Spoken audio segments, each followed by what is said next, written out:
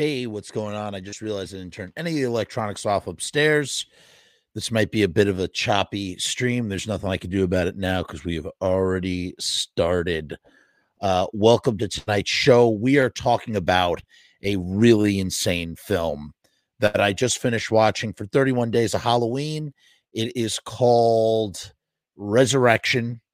It's directed by a guy named, hold on, I got my information right here. Directed by a guy named Andrew Simmons. He's only done one other feature. It stars Rebecca Hall. Phenomenal, tremendous actress. Love her. She's so great. And Tim Roth is also in it. And I guess an up-and-comer named Grace Kaufman. And it's a Shudder exclusive or a Shudder original, one of the two. I think it's a Shudder original. And damn, this is one of the best movies I have seen all year. I mean, I was gripped. This was written and directed by Andrew, and boy, this guy has got some friggin' skills, man. I was gonna do one of the standard, short reviews, but I don't know how to talk about it. I think I'm just sort of burnt out on doing reviews, and I can't wait for it to be a year out from even thinking of doing more in this sort of format. I'm really sort of burnt out, and I'm just sort of staying the course now because I said I was going to do it. And I'm tired, man. I'm tired. I got a lot of other stuff I got to do, but I'm so close. This is movie 29. So I'm 29. I'm 2 movies out from completing my challenge. This is actually movie 28. I have to edit. That's the WNUF sequel. We'll talk about that, or you'll see that probably tomorrow on Halloween. Let's talk about this movie. Basically, it takes place in Albany, New York. Huge spoilers if you have not seen this film. Huge spoilers. Do not watch this review if you have not seen this movie. What's up, Michelle? How you doing? Michelle's popped in from time to time as I've been doing these reviews. I'm trying my best, Michelle, to hang in there for sure. I don't know how much longer that will last, but I'll do my best. Damn it, Janet. Damn it, Jeff. Is that what you were going for, Jake? You got Jake Bailey in the house. Okay, sorry. Anyway, let me get back to this. If comments come. All I'm saying is if you have not seen this movie, do not watch this review. This is something you do not want to be spoiled with. You don't want this to be spoiled at all. Thank you. Thank you so much, Michelle. Michelle says I'm doing great. I appreciate that, truly. And yes, it took place in Albany, New York. Okay, so anyway. So you have this woman, Margaret, played by the brilliant Rebecca Hall. She is just, I love her so much. She's also in The Prestige, which is a great film with Hugh Jackman and Christian Bale. And she's a single mom. She's this very powerful. This movie really is almost more of a, it's a slow burn character study, but the dread is so intense that you don't know where this movie is going to go. And it builds and it builds and you're glued. I was glued to my screen, just dying to know what's going to happen.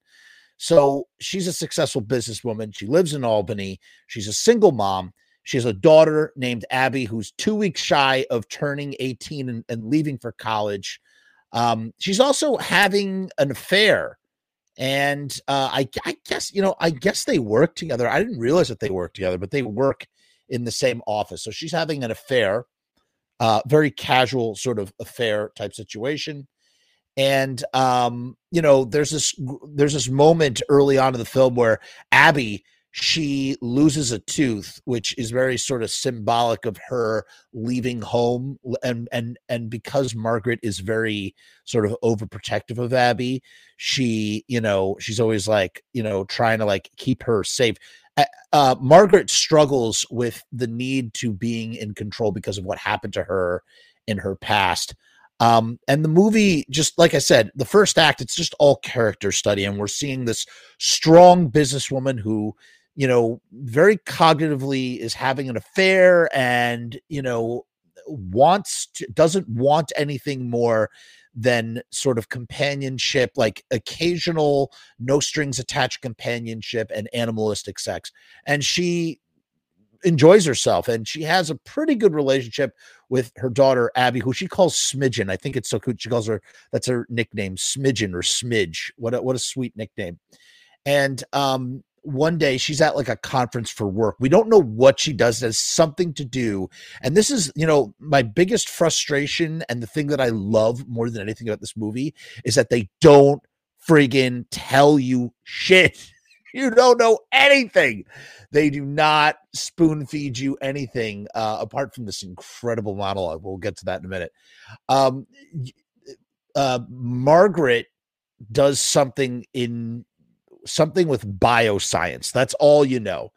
And she sees a guy named David, that's Tim Roth, who one day she's at a conference. She sees this guy, David, and she literally, all of a sudden, all of like these little aspects of her personality that we're getting through this first act character study start to come into razor sharp focus, because she goes from being the smart, firm, strong businesswoman that she is, and just quivers and shakes with fear, so much so that it oozes out of the TV into my pores, and I am quivering with fear as we are sort of audience and, in character on the screen are communally sharing some sort of past trauma, and we don't know what it's all about.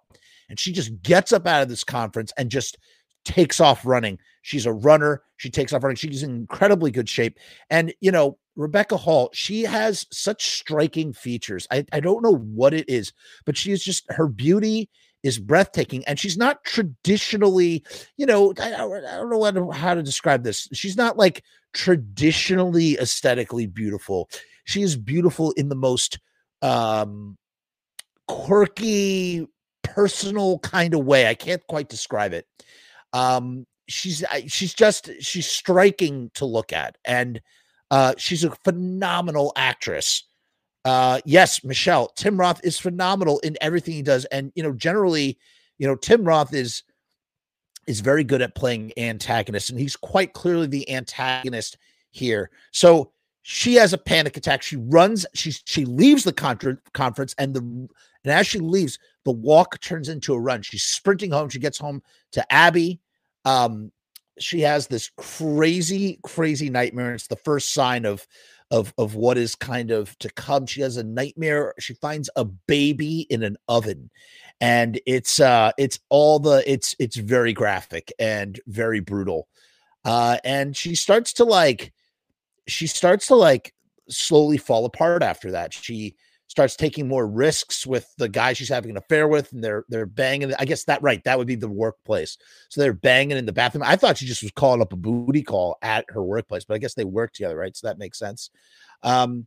She starts bumping into Tim Roth, the David, more and more, and she just straight up walks right up to him, and she just says, stay the fuck out of my stay the fuck out of my family. Stay away from Abby. I will kill you. All this sort of mama bear stuff. And what is interesting, and this is the first clue, the first mystery here, Tim Roth is missing a tooth in the same way that Abby had a tooth come out of her mouth, which is a weird sort of coincidence, right? It's interesting. David says a bunch of cryptic things. He kind of like plays the fence. He pretends like he doesn't know her, and then he does. He's playing these really sick head games. And for the first time, we see Margaret. She just cannot handle. It's like she can handle every man in her life. Like she's like counseling a coworker who was dealing with a really bad situation. She's like super firm with everything in her life. But when it comes to Tim Roth, this guy, he's the one guy in a weird kind of way. This movie could be best described as, David Cronenberg doing Kill Bill volumes 1 and 2. That's the way I would describe it, man. Truly. And so she says, she goes to the police.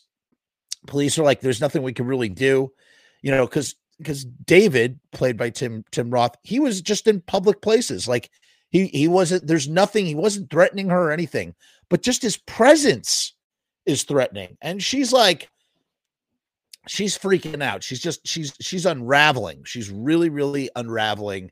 And she ends up, either purchasing a gun or brandishing a gun of some kind. She's really worried. And then what happens is we get the full story. In like, the best part of the movie is this insane monologue from Rebecca Hall that is absolutely worthy of an Oscar nomination, in my opinion. Just this one monologue alone, it's just so friggin' brilliant. And basically, she reveals that she had met David when she was 18 years old, a baby. She was 18 years old. Her parents were hippies. They were staying somewhere in very remote for some sort of research or something. And David was there. And basically he convinced, he basically groomed her. He groomed her via her parents and this, that, and the other. And she ended up moving in with him. And they had a great relationship for a little while, but eventually David becomes incredibly controlling and he's abusive. And he has this thing. He wants her to do these things called kindnesses. And it's sort of like, it's basically like, I don't know how to describe it. It's like through verbal control, he wants her to do these things that, walking barefoot or holding yoga poses for a really long time. And what she gets in return is his admiration and affection. And so she starts basically kind of like hurting herself in these endurance trials that are considered kindnesses. And eventually she does become pregnant and she gives birth to her son, Benjamin, in a bed. She doesn't go to a hospital or anything. And, David, he's like, you can't draw anymore. She was an avid drawer. You can't draw anymore. Just like your classic abusive relationship with a controlling, narcissistic piece of crap. And she really, she thought that, she talks about how, her love for David was powerful, but she didn't know true love until she, met her son. And David didn't really appreciate that, clearly, because when he sent her out for supplies, David basically made Ben disappear, claiming that he killed Ben, the baby. All that was left of Ben was 2 fingers. So we never see these fingers and we never see anything. This is just a medium close-up shot of Rebecca Hall recounting this story. And her verbiage and delivery are so effective that the audience, as an audience member, I'm able to paint such a clear crystal picture of what had happened. And it's just, man, it's heavy. So she David claims that he had eaten Ben and that Ben was with him. It was the same thing. He keeps pointing to his stomach and saying that Ben is with him, right? And we'll get to that in a little bit, like why that is kind of crazy. So she flees to America, right? And Margaret, she's like sort of lost her mind, because this David keeps saying that like Ben is inside of me, and it's just like this insane manipulation. And again, the movie is called Resurrection, so already at this point I'm thinking, okay, so maybe Ben really did die, but then he's been resurrected somehow, and that has to do with the bioscience research that David is involved with, and her. I don't know how else to explain it. So Margaret, fast forward now, Margaret is like, she keeps following him around. She's like a moth drawn to the light. Even though she's repulsed by Tim Roth, she is still so completely attached to him. She sticks to him. And you know what else is sticky? Like, you know, when you stick to someone who's super toxic and narcissistic, stickers are sticky, like Riot stickers. And we're doing a special deal with Riot stickers here at the Frumess channel. You go to riotstickers.com/Frumess, Frumess, and you're going to get 1,000 stickers for $79. You can't beat that. These are UV coated stickers, so they're protected from the sun. They're printed on vinyl so that they're waterproof. And like I said, you're not going to find a better deal than 7 cents per sticker. So let us play our nifty, handy, dandy little theme song before we move on here with the review of the show, which I'm finding difficult to discuss, even doing it live like this. You know, I just was like, man, I was supposed to make like a short video. I was like, I don't even know. I'm just going to go live. I'm so burnt out.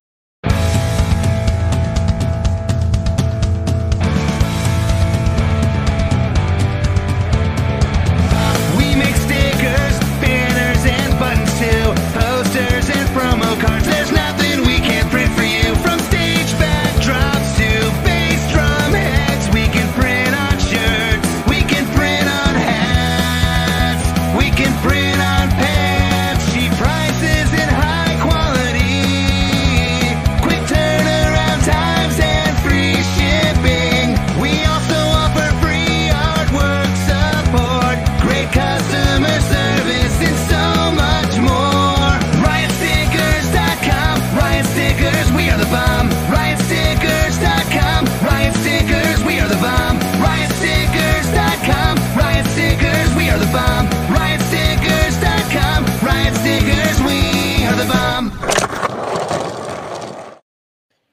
Okay, we are back. RiotStickers.com, Riot Stickers, we are the bomb. So in any case, basically she's telling him to stay away, but she keeps like stalking him because she's drawn to him. Abby is like, what the hell is going on? Margaret won't tell Abby what's going on. And I keep thinking, like, you got to tell her the truth. The guy she's having an affair with, Peter, he becomes incredibly worried about her, and he's reveals that he's actually in love with her and whatnot. And Margaret eventually realizes, she finds out where David is staying. And up to this point, here's the other thing that's interesting too. Up to this point, I'm not even sure if David is real or if he is a figment of her imagination. If he was a figment of her imagination, this would have been a supreme cop-out. I would have been really upset if he was a figment of her imagination. I wanted him to be real. It just would have been such a, it would have made this very interesting sort of story into just super contrived, and it would have upset me. And so I'm really glad that's not the case. So Rebecca is basically trying to get up the guts to kill Tim Roth's character because she thinks it's the only way that she can keep Abby safe. He's been sort of stalking Abby. And, you know, you're also thinking, is he Abby's father? But we realized that she hadn't seen him in 22 years, which puts her age. She is 40 years old. She has a daughter that's about to turn 18, and Ben would have been 22 years old if he is still alive, like she said. She gets into his apartment where he's sort of staying, and she finds like the comforter that Ben used to be wrapped up in. And then the tables get turned. She puts a gun to David's head, but he overpowers her. And he says, if you kill me, then you kill Ben. And we still, you know, then I start wondering, okay, is this going to be, has he somehow fused Ben's body to his body? And this is sort of like what is that, like Kalatu, that, you know, from Total Recall, you know, the guy who has his twin brother in his chest. That's what I'm thinking is going on here. And I'm not really sure. And then maybe here's the symbolism that we're starting to see, because here's the thing. David, he himself is drawn back to Margaret, and his desire to wanting to be a family with Margaret, which is a pretty strong want, and it works. However, I feel like I needed a little bit more on that level. And she keeps following through. She keeps doing the kindnesses. So now he wants her to meditate in the park in addition to like walking around in bare feet again. And it's just, and you know, we're watching Margaret just descend into madness Abby eventually sort of moves out, and she needs to go. Right. So sorry, he turns the tables on her with the gun, and basically exclaims, "If you kill me, you kill Ben." So Ben and him are connected in some way. We're gonna find out. We're gonna find out in some way, shape, or form. Then trying to think of what happens next. So then they're eventually David meets Margaret at this hotel room, this nice hotel room. They have champagne, and she doesn't want any champagne. Margaret doesn't, and she asks about the gun that David had overpowered her with. David had taken from her, and he claims he threw it in the river, which is good for Margaret for obvious reasons. And that's when David basically exclaims that he could somehow communicate with Ben, and claims that, puts Margaret's hand on his stomach and says, "You can feel Ben moving." And she does. And in that moment, we know that David is real. We know that Ben is real. And basically, Margaret, for whatever reason, decides that she needs to kill him. That's what she needs to do. What's up, Broomorg? How are you? Good to see you, buddy. She needs to kill and get rid of Tim Roth. So she starts stabbing him. He stabs her. They do some stabby stab back and forth. She eventually ties him to one of the bedposts, one of the bed legs, and she cuts open his stomach, pulls out his guts, and takes out the baby Ben, who is a fetus that is somehow still alive and inside of Ben inside of David for the last 22 years. And you're just like, what the fuck is going on? And he's like he's not mutated in any way. It's just inexplicably. In fact, it would make a really good double feature with Junior with Danny DeVito and Arnold Schwarzenegger, because this is literally Junior Part 2. And it's interesting. So Abby leaves for college. We get this sort of little epilogue. David is dead. Margaret's reunited with her son, and Abby is seen leaving for college, right? And Margaret's in bed with the baby, and it's like that. We don't know how she got out of this hotel. We don't know how she got out of got away with killing David and gutting him. And for whatever reason, she has this baby Ben, and he's still alive. So it has to be a dream. But Andrew is nice enough not to pull that stupid cop out of like, hey, it was a dream the whole time. Like, we're left to believe that this is real.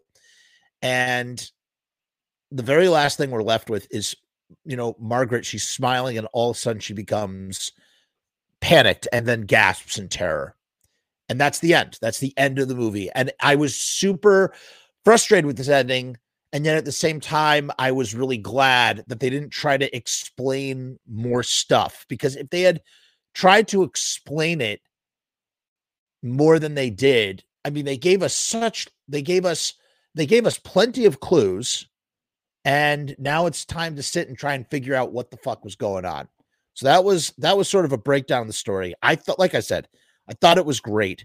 We are building with dread towards this eventual culmination of just a fantastic David Cronenberg-esque, gutting scene, that sort of thing. And now we're left wondering, picking up the pieces, what the hell happened? What is going on? Obviously, so right off the bat, Tim Roth's character and his connection to Ben is sort of like, must be some kind of meditation about like how we are connected to how, no matter what happens, no matter how far away we want to get potentially from the parents, the other parent of our children, meaning our baby mamas and our baby daddies, no matter how much we hate them or are repulsed by them, if we are, that they will always be connected to us through the children. And so through her love and connection to Ben, her child, she finds herself inexplicably drawing herself closer and closer towards David and destruction, because she literally becomes toxically sick being in his presence. And he's Machiavellian in his charm. Everything that he does is calculated. He knows that she is following him. He knows exactly what he's doing. There's not a moment when Tim Roth is on screen that I don't think he ever doesn't anticipate Margaret and what Margaret plans to do. The first time that he is truly caught off guard is when she pulls the knife on him, and then when she guts him and cuts out the baby. Those are the only two times this happens at the end. That's every other time I think that Tim Roth's character knows what's going on. And that blew me away. Let's look now. I'm going to look now at some Letterboxd and Shudder reaction reviews, because like I said, I don't know what the fuck this movie, I don't know what is going on. My brain can't work well enough. Usually I'm pretty good. I have a pretty good, we sit here deciphering Glenn Danzig lyrics all the time. Right. So, I'm pretty good at coming up with, working through the clues, but I have no idea what is going on. So we're going to take a look. So this is Shudder right here. And it's got 4 skulls out of 5 skulls, which is really good.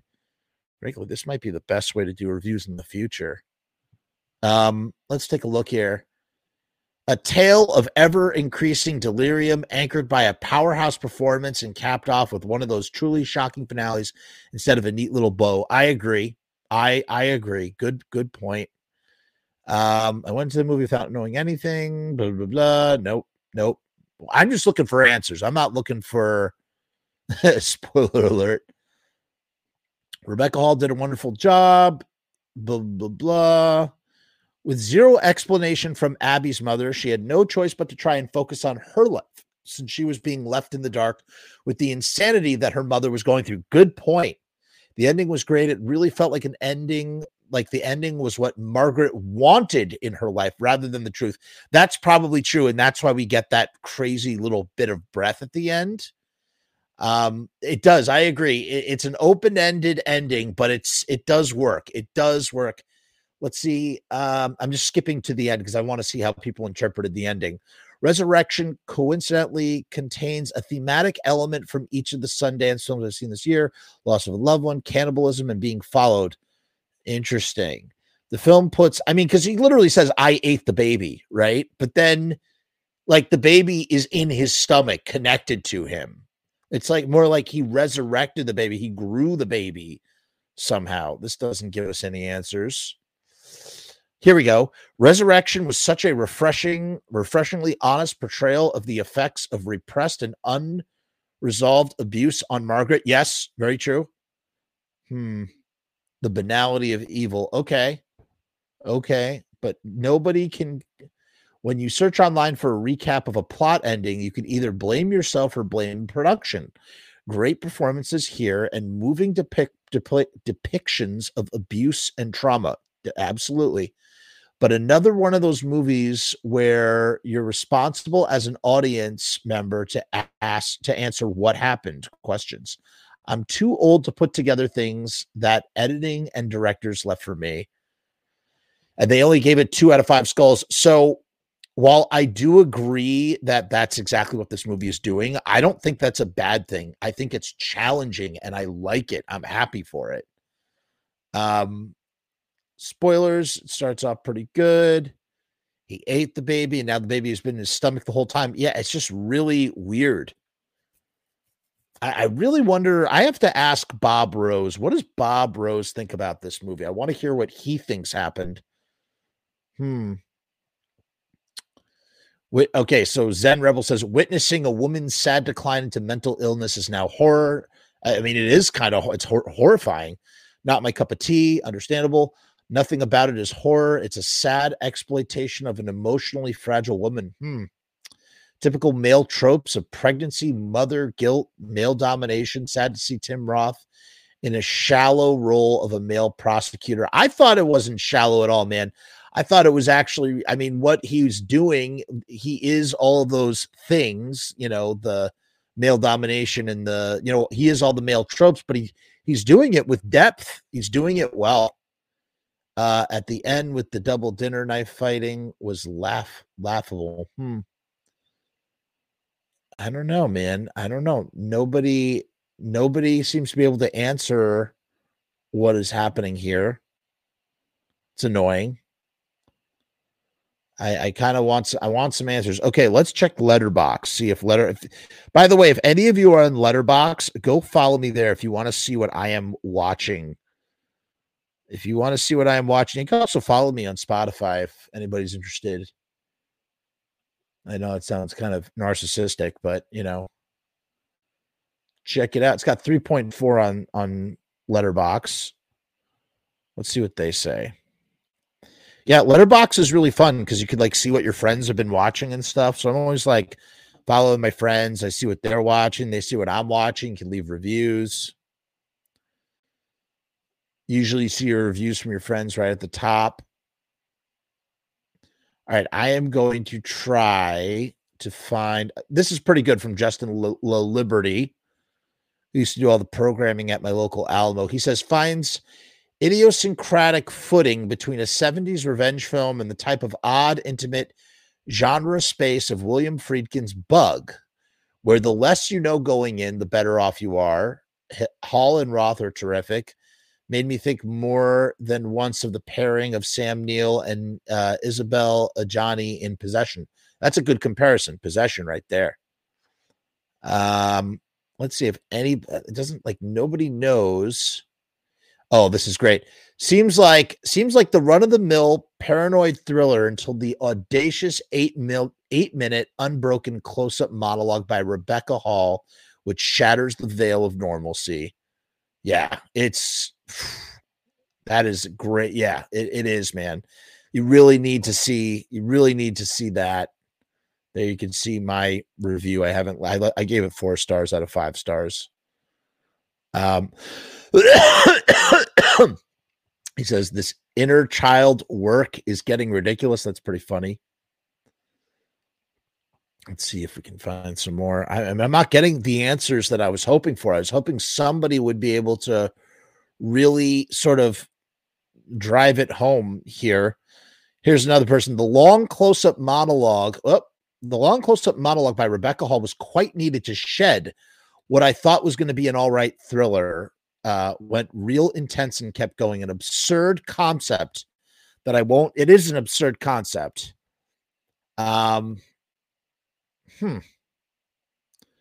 They would have rated it higher if it was trimmed by 10 to 20 minutes. It could have been about 10 to 20 minutes shorter than it was.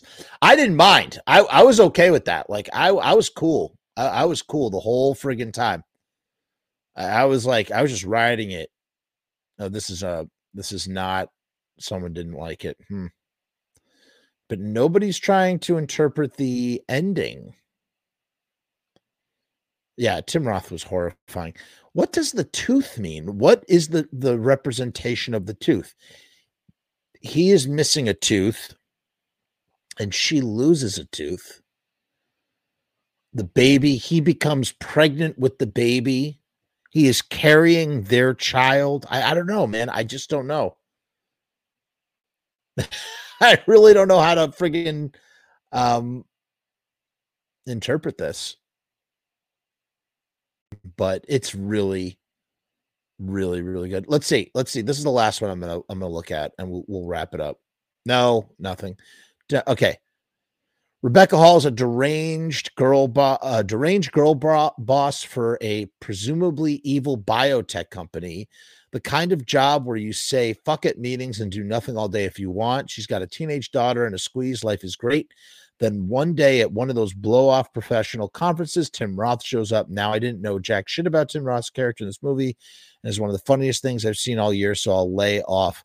Roth coming round makes Hall even more deranged when she's finally ready to spill the beans, all the mishigas in the now famous 8-minute monologue. You better believe Hall is in top form. She really is. And he says it's Taxi Driver ending. Yeah. But nobody can tell me what happens at the end. Nobody. It seems that you literally need to take it at face value of what is happening. And, or maybe that's what, I don't know, man. I really don't know. I'm left guessing with this one. But it was really enjoyable. I highly recommend it if you just watch this very spoiler-laden review. I still think it doesn't. Her performance is so magnetic. It doesn't take away if you were to still go and watch it. So check it out. That's on Shudder. We got a couple more reviews, and then we're going to go back to our live show format. We got some episodes of Pizza Punk coming up. Got a lot of good stuff happening.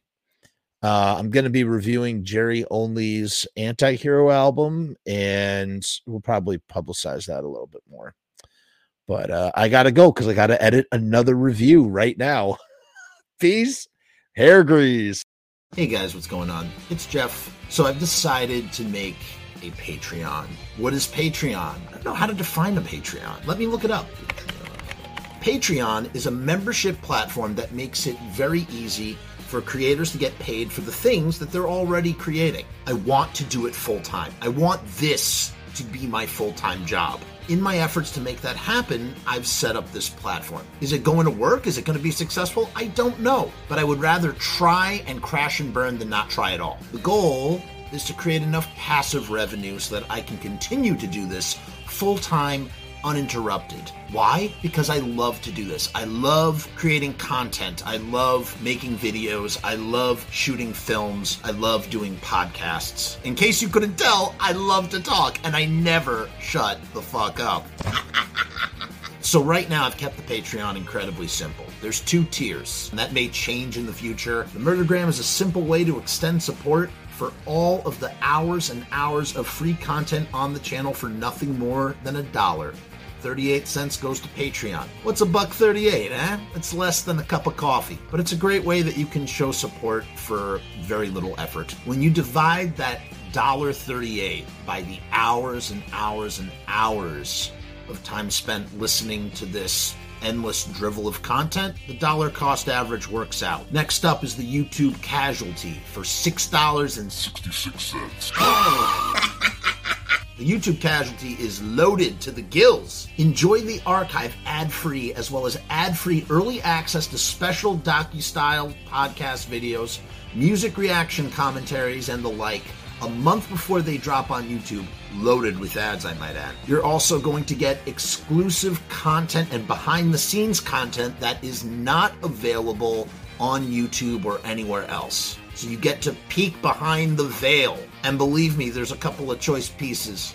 Most of all, more than anything, whether you join the Patreon or not,